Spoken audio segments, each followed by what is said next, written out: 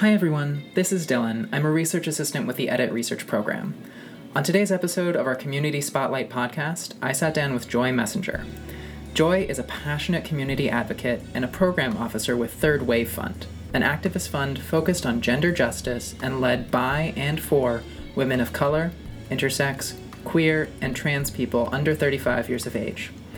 I had the opportunity to ask Joy some questions about the role of funders in creating health equity and how evaluators, funders, and community partners can work together to achieve health goals. Hi everyone, thanks so much for joining us today. I am sitting down with Joy Messenger. She is a program officer at the Third Wave Fund. And Joy, we're really excited to have you here today. I think this is the first time that we've been able to get somebody who works on the funding side of things in for this podcast. So I was hoping that you could start off by just telling us a little bit about the Third Wave Fund and about the work that you do there.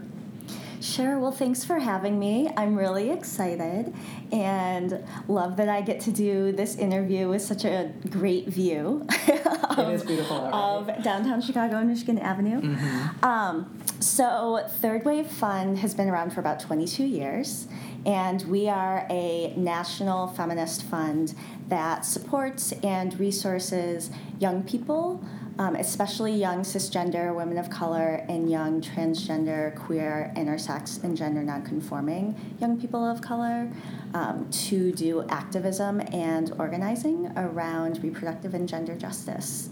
And throughout our history, we have funded primarily state and local organizations that are led by and for young people. Mm-hmm. And I have been at Third Wave since November 2015. Okay, that's really exciting. That's obviously really important and really incredible work that you guys do. Can you tell me a little bit about how you came to join the Third Wave Fund and maybe also what brought you to philanthropy more broadly? Sure. So I could tell you the very detailed logistical story, which includes being fun employed and getting a really exciting opportunity sent to me to become Third Wave Fund's program officer, which means that I oversee all of our grant making, our capacity building, and our advocacy that we do with other funders and donors. But the longer story is that I started working in sexual health and reproductive health back in, when was it? 2002. So like 17 years ago. I know, I don't look that old. Doing work in the HIV and AIDS field and with young people who were either positive themselves or had positive family members. Mm-hmm. Ended up doing that work for a while in addition to some medical case management in HIV and AIDS. That turned into prevention and education and an expansion beyond HIV and AIDS to sexual and reproductive health overall. And long story short, kind of went through a few more job changes, continued to work with young people focusing on adolescent and sexual health. Moved here to Chicago and worked with a youth organizing reproductive justice organization called the Illinois Caucus for Adolescent Health. I found that I wanted to keep going upstream, as we call it in public health, and keep figuring out how I can get to the best place to make social change, to create social change, and to figure out the relationships around power and like how people have power or don't have power. Mm-hmm. And philanthropy is definitely a place where people are asking questions about who has power, often not as much as they should about who doesn't have power. Mm-hmm. But it seemed like and still is a very interesting opportunity to learn about the relationship between money and power, and also an opportunity to move from services to education to advocacy to funding. So I got introduced to community-based philanthropy, volunteering with the Chicago Foundation for Women, co-chairing a giving circle where members would pool their money and we would re-grant it to small LGBTQ-led feminist organizations and queer and trans organizations. So really believe in the power of communities coming together to redistribute wealth, and that's a big part of what is at the core of Third Wave's work. Yeah. Do you mind if I ask you to maybe get into a little bit more detail about what does it mean to be a national feminist fund, and a fund that is so focused on, cisgender women of color, LGBT women, youth, when it comes to wealth distribution? What is sort of the ethos that you feel is really important in that work? Yeah, so wealth in the U.S., just to state it very plainly and very directly, has been amassed through the theft of land and the theft of wealth. Mm-hmm. So all the way from contact with the first colonizers on this land, and the first folks who were engaged in the transnational and transcontinental slave trade, people have been using other folks' bodies and land in order to build their own wealth and build their own money. And because of a variety of different tax laws that we have in this country, as well as for a long time the lack of tax laws, it's meant that generations of people who did end up amassing that wealth, could pass it down from generation to generation without having to pay any income tax, without having to give it to the government, and then definitely without having to pay any reparation back to the families and the descendants of the folks that wealth was stolen from. Yeah, and so that's kind of where philanthropy, as we know it in the United States, like as a sector, has come from. Mm-hmm. What we know about philanthropy also is that so many communities have been taking care of ourselves for a very, very, very long time. Indigenous communities and communities of color and migrant communities and communities of folks who are not Christian have always come together with mutual aid societies and with other ways to financially support each other that don't fall under this large umbrella of like the philanthropic sector. Mm-hmm. When we think about the philanthropic sector, folks often think of large foundations, mm-hmm. sometimes community foundations, and sometimes public giving projects. But names, especially in a city like Chicago, names like McCormick, mm-hmm. Or nationally, names like Ford or Soros or Buffett are very familiar mm-hmm. to the way that philanthropy works. In the U.S., mm-hmm. Philanthropy as a formalized sector started with the Rockefeller, the Carnegie, and the Sage Foundations. They were very, very wealthy families who saw it as their responsibility to distribute their wealth as they saw fit for the public good. So that often meant hospitals, mm-hmm. libraries, the arts, things like the opera or the ballet, but not necessarily redistributing it back into government or in other ways that folks could democratically make decisions about where it's gone. Yeah. And so that's what most of philanthropy has continued to look like. A lot of philanthropic wealth still exists within private and family foundations where boards that are made up of family members or people who knew family members or people who just have access to wealth in other ways are the ones making decisions about where that money goes. Mm-hmm.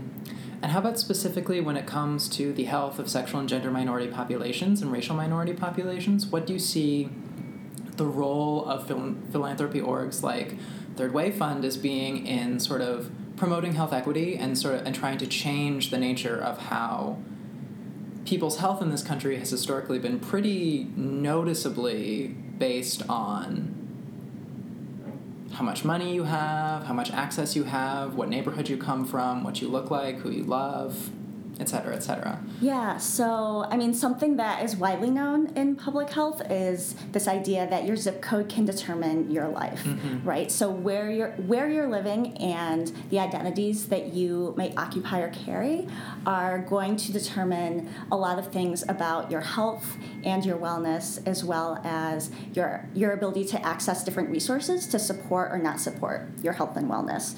So Third Wave, as a funder, we fund across the country I like to say in 7 time zones. So that would be, right now we're funding all the way from Hawaii to Puerto Rico. Wow. And we fund broadly under the umbrella of gender justice. So for us, gender justice includes movements to end patriarchy, transphobia, and homophobia and misogyny, while also recognizing that gender justice will only be realized when racism, classism, ageism, ableism, and all other forms of oppression are ended. And so when we think about especially LGBTQ health, wellness, health justice, and health equity, it's dismantling the systems that have let those inequities proliferate for this long. Mm-hmm. So for us, gender justice goes towards, but also beyond, legislative changes. It goes towards and beyond changes in electoral politics and who's in elected office, to helping build communities, helping mobilize communities, and helping grassroots communities organize for themselves to create real change. So gender justice includes things like HIV and AIDS justice and making sure that people who are positive are the ones who are leading that work. It includes sex worker organizing and making sure that current and former sex workers are the ones whose voices are centered in the conversations about solutions, rather than people who have no experience with sex work at all. It means that for young people, especially queer and trans young people of color, that they are the ones who are getting the resources, both individually and organizationally, that they need to lead their organizations and lead their movements, because otherwise organizations and individuals that are already super well-resourced or already have had a lot of access to education and professional development and leadership development are going to continue to be the ones who are leading our movements for change. And that may not always get us to the liberation that we're going to need in order for everyone in our communities to be free, right? So in order for us to think about gender justice at the intersections of racism, classism, ableism, and ageism, we believe that young people are not just the future, but they're the present. And so we have to make sure that they have the resources and the skills and the knowledge that they need in order to be at the forefront of social change. We see this so often in the number of fights for not just equality, but also justice. Thank you so much. That was an awesome summary, Yeah. And a really exciting summary to hear put so explicitly. I think that something that you said that really resonated with me is that unless there is really sort of profound systemic change, what you will see is these organizations who are already very well resourced continuing to sort of like lead the fight for health equity. I think it's really interesting because, we're sitting in a Northwestern University building, a building that sits on stolen land, that has amassed an incredible amount of wealth, and we're working in this research group where we're trying to be part of the solution, but we're also working within the system, which, maybe represents a barrier to that as well. So I'm curious what you think the role of institutions similar to this can or should be in doing that necessary justice and equity work. I think there's definitely a role. I think similarly, I work in philanthropy, and philanthropy has a history of being a really harmful institution, in a really harmful way for wealth to be distributed or redistributed. And I also think that there is an opportunity for us to both reduce the harm that is currently happening within philanthropy and reimagine and re-envision what the philanthropic sector can look like. I think the same is true for research, and I thought about this a lot when I was a researcher, doing adolescent sexual health research down in North Carolina, and wondering what is this all for, and being very excited at the opportunity to create whole new sets of stories and information that would lead to real change for the young people I worked with, but then also for people like me. I identify as a queer and bisexual woman of color as well, so it's not as though this work is completely separated from my own life. And there are, as I'm sure so many people here at SGEM, there are very personal reasons why I'm doing this work too. So to get back to your question about the role of both research, but then also philanthropy in helping to create health equity. I think that there are a number of things that both of our institutions can and should be doing, some of which both of our institutions may already be engaged in. So I think it's really important to be listening to community members.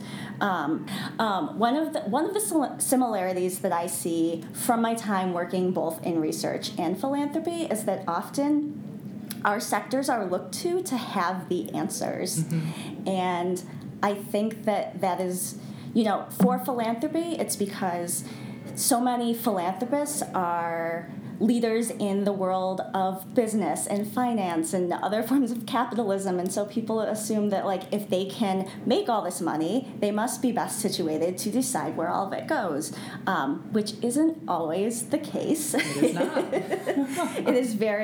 It is a lot of times not the case. Mm-hmm. And I think with research, both having been a researcher and knowing a lot of people who do research, there's this idea that if you have gone through X number of years of school, then you must be an expert on both whatever it is that you studied and also maybe a number of things that are not related to your current work. I know I've benefited from that a lot myself, having a master's degree, that people assume that I am a master of many things that I am not, simply because I have a degree that says I might be. Yeah. So I think the first thing that both researchers and philanthropists can do is to take a step back and to understand and realize that even though we may share the identities of the communities that we might be researching or might be wanting to fund, that we always need to be getting more input and need to be always in conversation with the people that we are going to be working with. It's one of the reasons why at Third Wave and just in my career, I have felt so passionately about things like evaluation and research being led by the communities that are going to, quote unquote, be investigated. So when I was at the Illinois Caucus for Adolescent Health, two of the big areas of work that I was really proud of were some of our youth-led participatory action research, where the young people that we worked with were the primary investigators in their own lives, rather than being told that other folks, adults usually, were better at researching their lives than they were.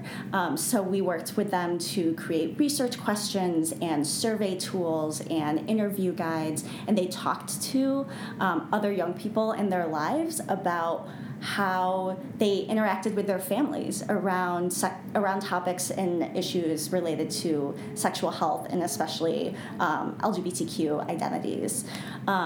Another thing that I did when I was there was really think about evaluation, and I believe really deeply in a model of empowerment evaluation where communities are not just being evaluated so that they can put that information into a report for a funder who may or may not even read it in the end, but they are gaining the tools so that they can evaluate themselves and ask the questions that they really want to be asking about their work, not just for a funder, but for their own reflection in order to capture and tell their own stories. Because for me, that's really what evaluation should be, is storytelling and reflection.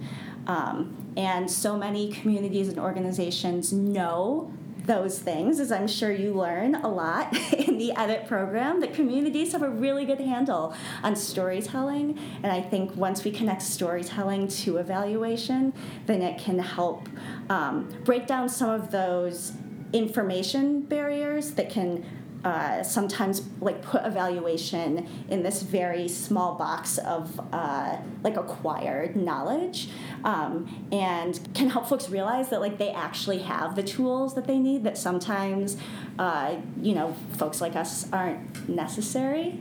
At the risk of saying that sometimes people already have the tools that they need, and they already have the expertise that they think that they need to go to someone else to get. Yeah. I think that's really well put, and I think there's a really important call to action in there as well. But that also leads me into my next question, which you sort of hit on this when you were talking about empowerment evaluation, which is something that obviously the edit team cares a lot about. And we do a lot of work as researchers and as evaluators with both funders and also with community organizations. Mm-hmm. And something that I think we've learned through doing that work is that sometimes expectations or goals can differ a little bit between what a funder wants, what a researcher or evaluator wants, and what a community member wants. Perhaps expectedly, that's the case. So can you talk about how you've seen that dynamic play out in the work that you do, and any suggestions that you might have for how to make that relationship more beneficial to all parties? Yeah, so I think that, I'll start by saying I definitely have seen that change. I think especially on the funder side, realizing that funders and researchers often have so much power to dictate like what types of information are collected and what types of information are seen as important. And on the flip side of that, like what information is invisibilized and is seen as not as important. And I think that can create a huge barrier in trust, but I think also doesn't fully get at the systems that like keep those ways of doing things in place. So, for example, one of the readings that's been really important to me throughout all of my work, whether as an organizer or an educator or facilitator or a researcher or an evaluator or a funder, has been a document called Habits of White Supremacy, which is part of the Dismantling Racism, a workbook for social change groups by two folks named Kenneth Jones and Tema Okun. And it looks not just at like individual behaviors. I know that will be a way to shut down conversation if we're starting every conversation with like, you are a white supremacist, since there's just a lot around that. There is a lot around that. It's a little bit everywhere. But to think about like white supremacy culture behaviors that may exist within organizations, regardless of who is in charge or who's making decisions, and recognizing and being both as a call out, but then also being gentle with the fact that like, yeah, we were all raised in this. So like, of course, we're going to perpetuate these behaviors unless we learn differently. But now here's a chance to. And I think when we think about evaluation and when we think about research, some of the behaviors that come up for me around that include the valuing of quantity over quality, and within that, especially in research, the value of quantitative research versus qualitative research. And so not just like the difference between types of data, but like actual like research methodologies. Paternalism, or the idea that someone always knows better than someone else, which is huge in research and also philanthropy. This idea that like we know what's best for communities, or we know what communities' experiences really are. The binary of either or, thinking that like things can only be one way or another way. The idea, especially in evaluation, that progress is always more or bigger rather than deeper. So like progress could be deeper or smaller and deeper. It doesn't always have to be more and bigger. That growth can look many different ways. The idea that objectivity is real, which I think within evaluation comes to the forefront so clearly when we say, well, only an outside person can have the best, can be the best evaluator for an organization, that someone within an organization is always going to be biased, without recognizing that there are many, many types of biases that show up in lots of different ways, and that especially when we hire an academic institution to do an evaluation, that there's biases there related to race and class and education, and sometimes gender and sometimes age that show up that we don't talk about. And then also a false sense of urgency. So the idea that we have to move something so quickly that we can't include everybody in the conversation. I think that researchers and philanthropists can often perpetuate those behaviors in the questions that we ask, in the types of questions that we ask, in the ways that we want reporting done or want information gathered back. And I think especially about this false sense of urgency and like not being able to take the time to include everyone, being so key to that, that we don't have the time to include everybody in a conversation even about what it is and why we're doing it, and how that gets lost so much when we aren't thinking about something like empowerment evaluation, where their goal actually is to leave the tools and the knowledge and the skills of how to do it with the people in that particular organization, and the time is taken to actually like go through that process of learning and teaching, so that it's not as transactional and it's not as exploitative.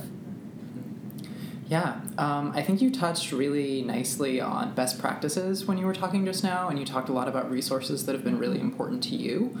And that kind of made me wonder if there are any organizations that you want people to pay more attention to, who are doing this kind of really important work or doing this work right, and any resources that you want to make sure people who are doing any kind of research, evaluation, or philanthropy work are looking to when they're starting to get into it, but maybe also when they've been doing it for years and need to change their practices. Yeah. Oh my gosh, I suddenly feel like a mother who's being asked to pick her favorite kid. Which you can choose so many kids. Which I'm not gonna just pick one of our grantees, because we have over 100 grantees that we've given either rapid response or capacity building or long-term support funding to over the past 4 years. But I will urge folks to go to Third Wave's website and to read about all of our grantees. There's even a tab that says grantees. Okay. So people can easily find it. It's probably under our grants tab that has recent grantees. You can read about all of the organizations that we fund. I would say about a third of the organizations that we fund are first-time grantees, may have never received a grant from anyone before.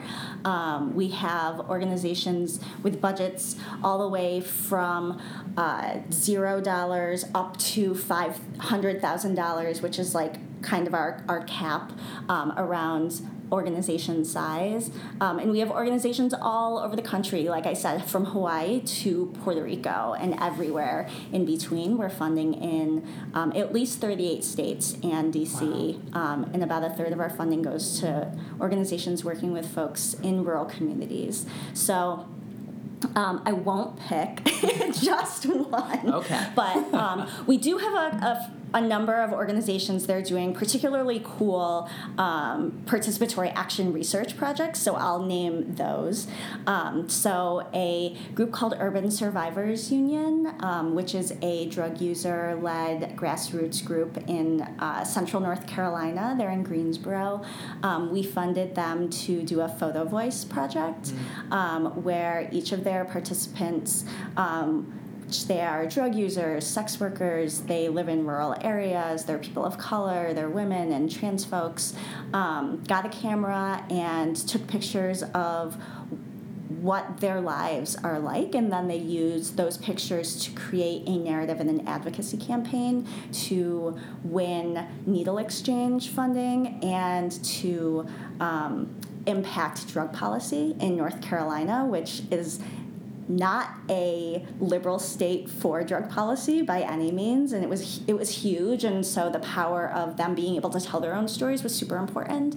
Another organization that comes to mind doing participatory action research that we funded is Girls Justice League, which is a Black girls-led organization in Philadelphia, and they are collecting the stories of young Black women and girls around education and safety and sexual health, and using those stories to advocate within their city and especially to city council members, and are doing that to point not just to the fact that Black people and Black young people in Philadelphia are facing a number of issues, but to put a gender lens on it and say, well, Black girls are facing particular issues. So taking that intersectional approach and actually working with Kimberly Crenshaw, who is the dear mother of the term intersectionality within critical law research,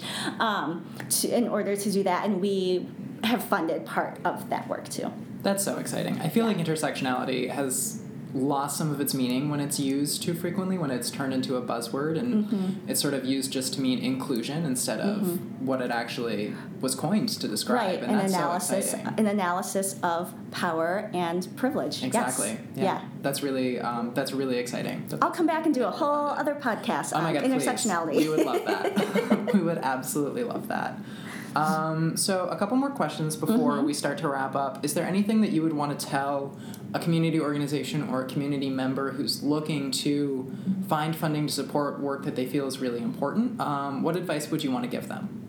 So, community organizations who are looking for funding often are already experts at this because they have been doing it for so long. Like, our communities hustle so hard in so many ways that actually, they are probably the experts on this. But what I will say, especially as a funder and as someone who unfortunately does have to say no a lot, is that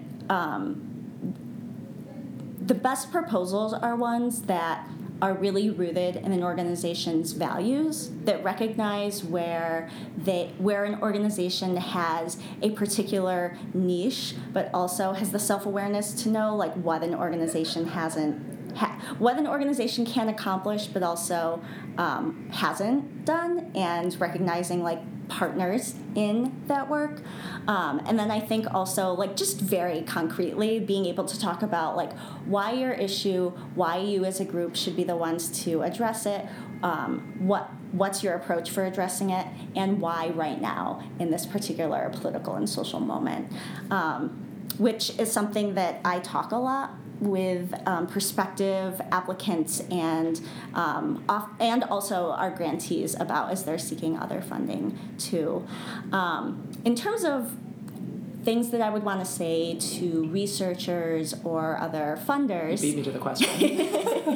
is that I really want to urge folks to listen to communities and to understand the ways in which you may be funding an issue that is related to social justice, but that doesn't mean that our grant-making practices or that our research practices and protocols are always going to be rooted in social justice, too.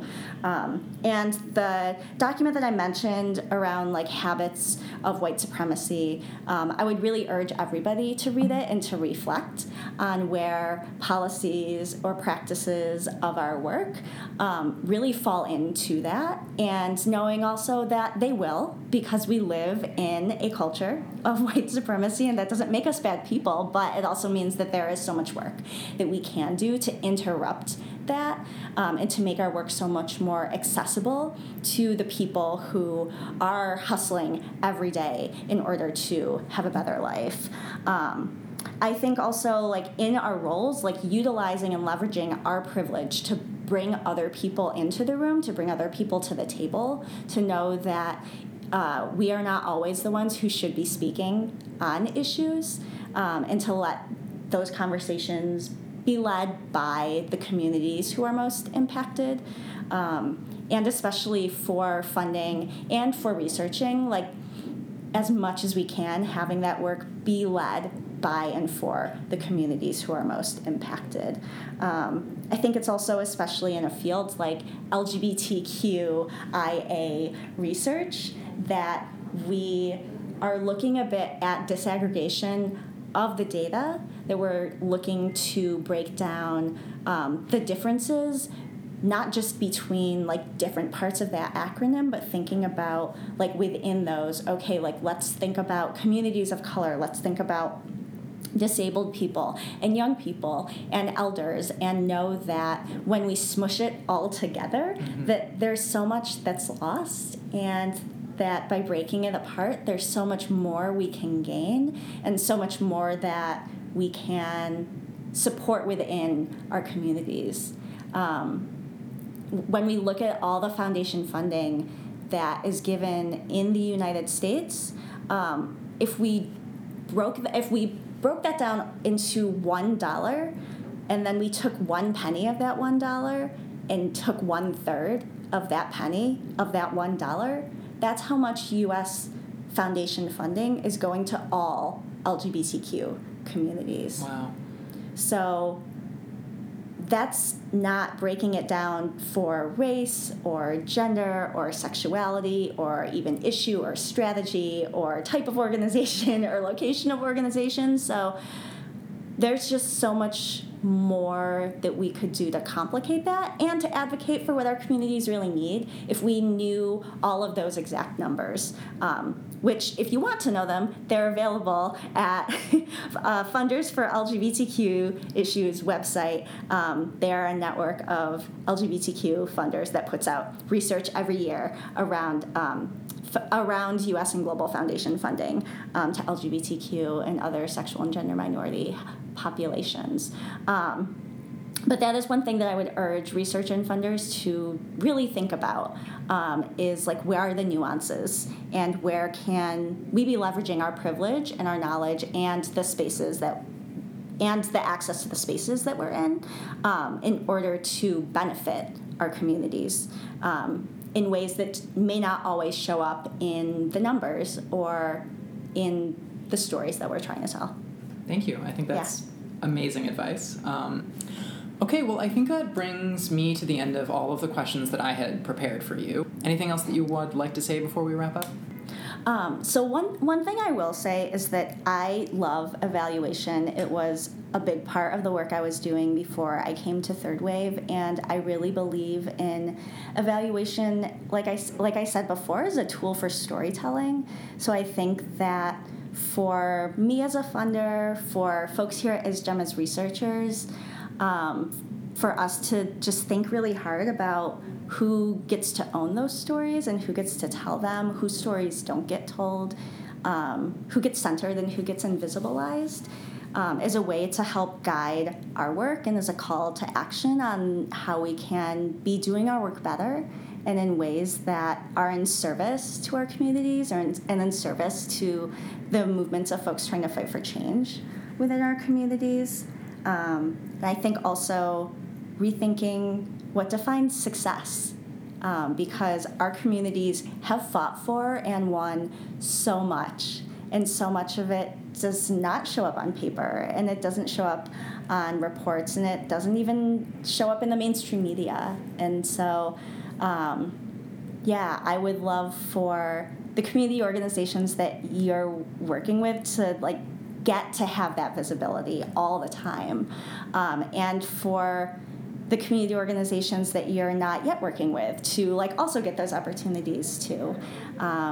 And success has been defined by so few people in such narrow ways, and so that's something that I really want to see, for not just for our sectors, but for our communities too, is to be able to have their versions of success be lifted up and shown as valid and as important and as real, and to be celebrated for doing so. Thank you, and thank you for coming in today. Thank you for having me.